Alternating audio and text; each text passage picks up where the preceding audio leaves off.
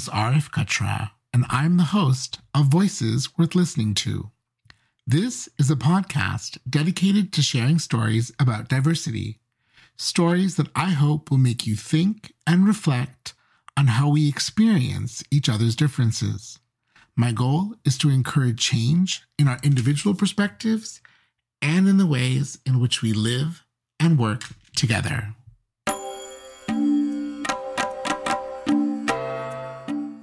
Today's episode of Voices Worth Listening to is the first of a two-part series that answers the following question. How can organizations do a better job of recognizing talented women of color and promoting them into decision-making and leadership roles? Many of my friends often joke that when a company hires me, they win the diversity lottery. This is because I'm brown, gay, a Muslim, and overweight. So my friends say that you're the candidate every recruiter dreams about. And when it comes to promotions, they often say that anyone in their right mind would never think about letting you go. Jokes aside, this is serious stuff.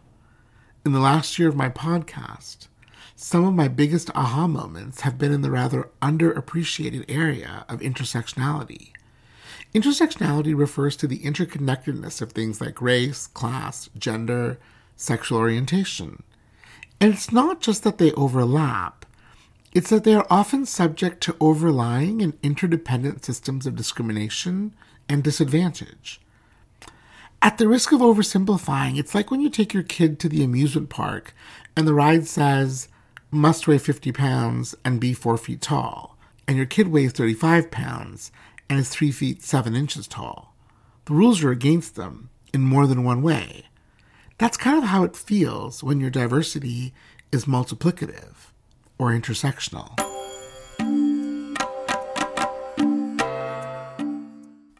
The intersectionality I want to speak about today is that faced by women of color.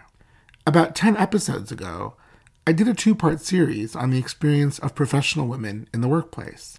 Through some pretty gut-wrenching stories and an interview with Professor Nicole Haggerty from the Richard Ivey School of Business, I learned two things that bear mentioning today. One, if you think you want to support women in your organization, then exhibiting passive empathy is not very useful. Saying stuff like, I can't believe this happened to you. That's pretty empty. If you want to offer real support, then you have to do real things. Stand up, speak truth to power, and join the fight for change. The second thing I learned is that real change only comes about as women are supported to progress and take up decision-making roles in organizations. After these early episodes were aired, I had the opportunity to speak to many more professional women about their experiences in the workplace. And what stood out to me are the challenges faced by women of color when it comes to being recruited, seen as being talented, and then supported to progress within an organization. No matter who you are in an organization, progression requires the right interplay of leaders and systems. Two systems matter: systems that recognize talent and systems that promote talent.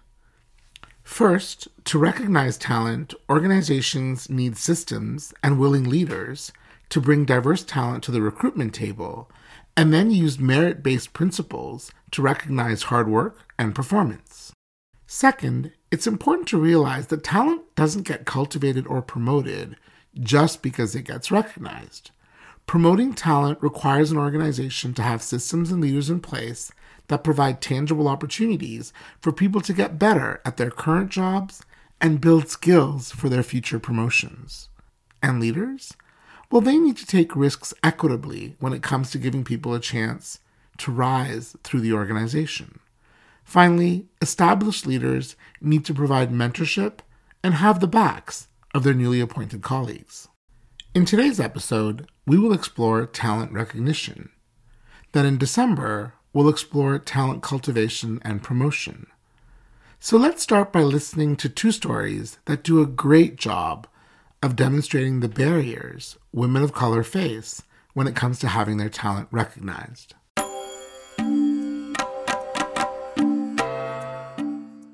In every MBA program I have led and taught in, women faculty are a small minority, and faculty that are women of color, well, they're barely represented. In executive programs, that number shrinks even further. Executive education pays big bucks and is often an old boys network, mainly staffed by very talented faculty who are mostly white and mostly men, with very few women and almost no women of color. Let's look at the private sector. In Canada and the US, women make up about 60% of entry-level positions in banks, but only 35% of managerial positions. Women of color? Well, Bank of America has one woman of color on its senior management team out of 28, and I'm not even sure this person lives in the US. In Canada, TD Bank, Bank of Montreal, no women of color on their executive teams. Scotiabank and CIBC, one.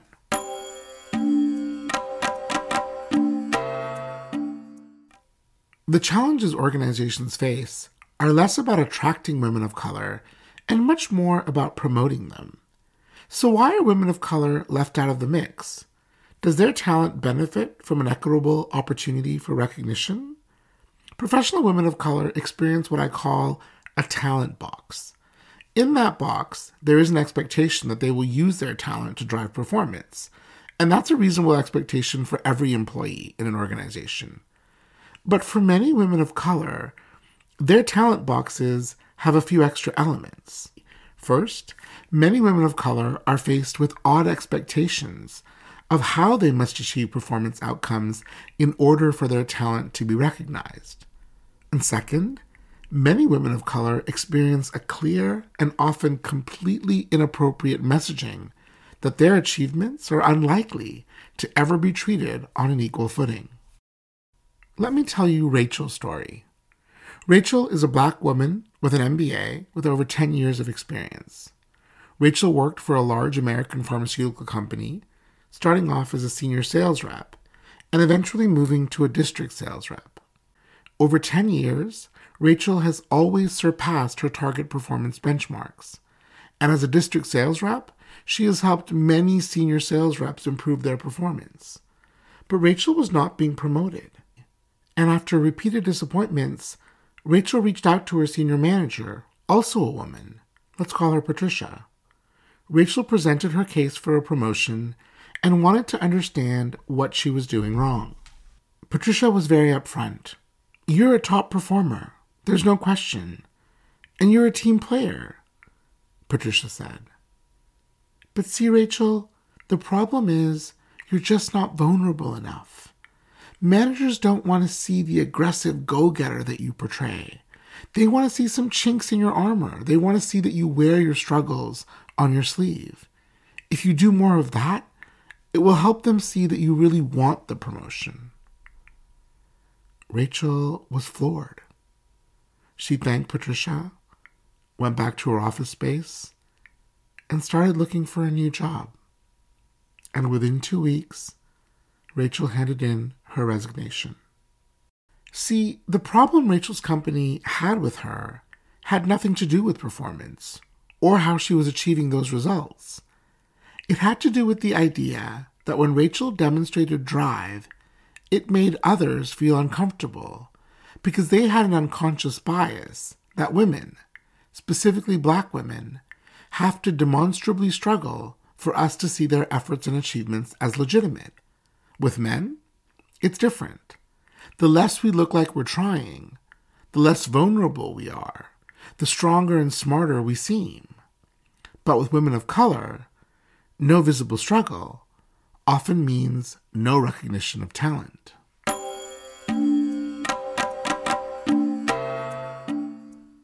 You might say, Arif, I don't think that's true for everyone. And I give you that. It's certainly not true for everyone or every organization. But even as a man of color, the credibility of my achievements is questioned first before the achievements are lauded. For example, when I was at the Richard Ivey School of Business, I won something like 5 teaching awards over 5 years. Most of my colleagues were amazingly supportive, and by and large, so was the school. But there was always 3 or 4 faculty, usually in positions of power, who let me know in one way or another that they didn't believe the awards were meritorious, that something else had to be going on. And although no one clearly explained what that something else could be, it made me feel that I too was in a talent box, one that made my achievements less worthy of recognition because of who I was.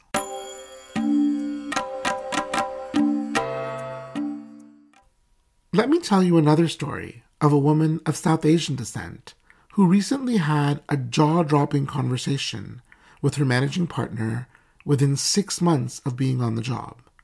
Let's call her Amna. Amna worked for one of the big 5 management consulting firms. The firm was trying to launch an LMS learning platform and training systems for their insurance company clients. This was a need among insurance clients that represented an important revenue generation opportunity. Amna was the head architect on the project, but was provided with very few resources in terms of access to potential users or a subject matter expert. That was a bit odd because both are standard practice for most LMS-related projects. But Amna, if nothing else, was certainly resourceful, and she was able to reach into her own network to get the information she needed to design a pretty impressive demo so partners could see the potential of such a product for insurance clients. The demo was attended by 4 partners, and it went really well. In fact, one of the partners announced that he had already signed a client and would like the team to show the client what the LMS underpinning the claim center could look like. He said, "This is very exciting work. We need to continue building out the product, and we need to also start developing a sales plan." One of the other partners asked Amna's manager if Amna could stay behind after the meeting so he could ask her some more pointed questions about the LMS platform and the training. Amna was super excited. Getting quality FaceTime with a senior partner was not easy at the firm. Here is the conversation between Amna and the senior partner. Let's call him Scott. Thank you, Amanda, for staying behind. It's my pleasure, Scott. Thank you for taking the time to want to understand more of the work. So, Amanda, where are you from? I was born and raised in Toronto. No, I mean, what's your background? I'm Kenyan. You don't look Kenyan. Where are your parents from? They were born in Kenya. I don't think I understand.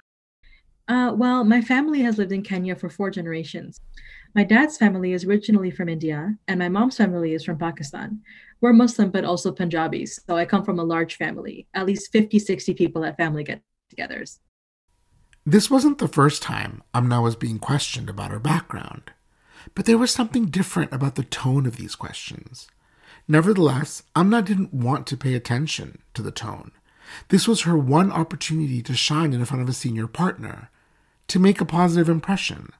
So as the partner kept asking Amna about her background, Amna tried to steer the conversation to more pertinent elements of her background, like completing her graduate work at OISE at the University of Toronto, one of the most prestigious graduate programs in education in the world.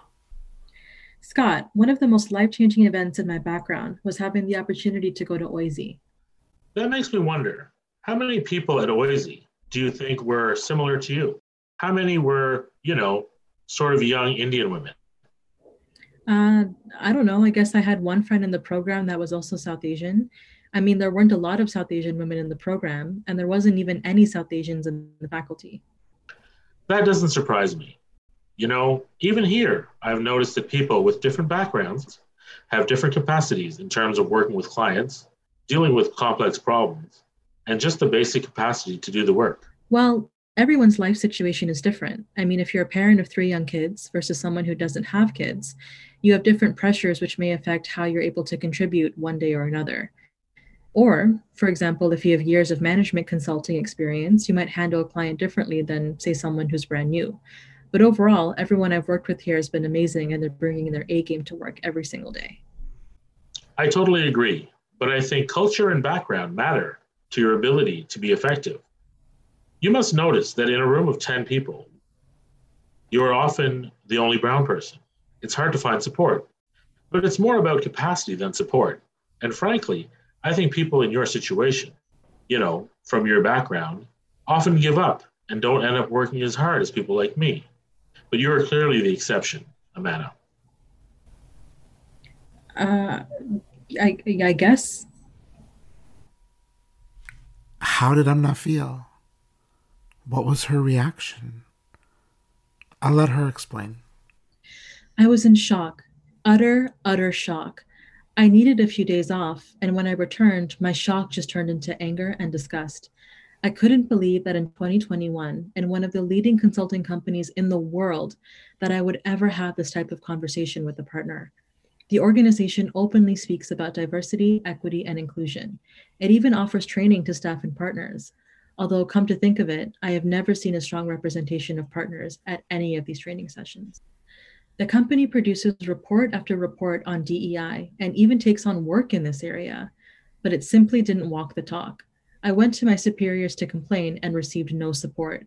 They said, "You know, Amna, he has a reputation for these types of comments, but the bark is louder than the bite. Just ignore him." Why would the system want to protect someone like that? And why would you want someone like that in a leadership position? Anger turned into sadness, and sadness turned into defeat. When finally I asked if there was an equity officer that I could speak with, and no one, not a single person on my team, knew who that person was. What was clear to me was that I had no future at this organization. I was talented, but the leaders and systems were working against each other to recognize that. And my sense was that my future at the firm was non existent. I left. It took a month, but I finally left.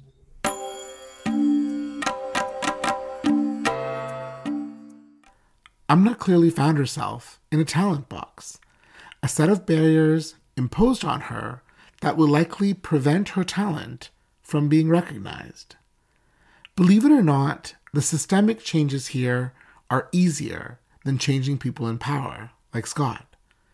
Here are 4 systems-based suggestions to help everyone's talent, including women of color, to be more equitably recognized. 1. The annual review systems in most organizations are usually used to hold employees accountable to performance goals. However, they can also hold managers accountable, especially for decisions related to who is being promoted and who is not. HR leaders need to institute systems that require managers making promotion decisions to provide database reasoning for why employees with solid performance records are actually not being promoted. This systemic change is an effective way to encourage merit-based talent recognition. 2. Promotion decisions need to be subject to an independent check and balance. The best way to achieve this is to hire an external consultant to evaluate the broad set of candidates that qualify for being promoted, not just those being considered. This person would evaluate performance records and interview the candidates to determine who might be the best set of candidates for promotion. These independent scores are then shared with the firm and serve as a counterbalancing opinion around the promotion. 3. If you are in Amna's situation, you know that Scott is highly unlikely to ever truly recognize your talent, no matter what you do. So what options do you have to get your talent recognized? Leaders need to promote recognition systems, such as annual performance awards, based solely on self-nomination versus being nominated by your boss. These self-nominations need to be evaluated by a committee made up of diverse leaders from both inside and outside the organization. This provides equitable access to recognition. And the 4th systemic change is related to storytelling. Leaders need to share stories of individuals who have contributed significantly to the organization's success because of their professional backgrounds and their lived experience. These stories should be shared loudly and proudly via a monthly video email sent out by a different vice president every month, called something like Celebrating Our Diversity.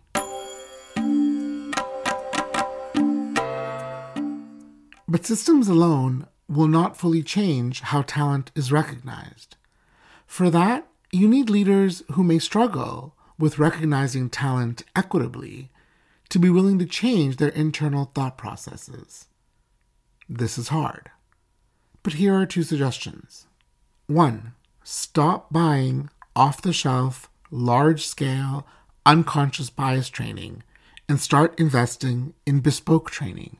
Hire an external consultant to speak to minority populations within your organization to unearth their experiences. What does it feel like for people to be a minority in the organization? What unconscious biases have they encountered? What do they think about their professional future at the organization? These interviews will allow a consultant to create unconscious bias training that draws from real experiences within your organization and deals with the actual challenges around diversity, equity, and inclusion. The training is richer, and the outcomes have a much better chance of driving change. My second suggestion is candid, but also developmental. Every organization has someone like Scott. In each place I've worked, there have been at least 5 or 7 such individuals. The first step is creating space for those victimized by discrimination to tell their story. Ideally, to a respected senior manager who can assure them that their concerns will not be ignored. When these stories are heard repeatedly and over time, the individual perpetrating the discrimination needs to be confronted. Not in an aggressive way, but in a way that lets them know that their comments and behaviors have been noticed and that they must change. There is work to do, and that work has to start now, and it's not optional. This involves a mix of coaching along with mentorship from a very senior person. This is neither comfortable nor easy, and it very much needs to be private. But these kinds of systems send a key message to everyone working for the organization that diversity, equity, and inclusion is a priority.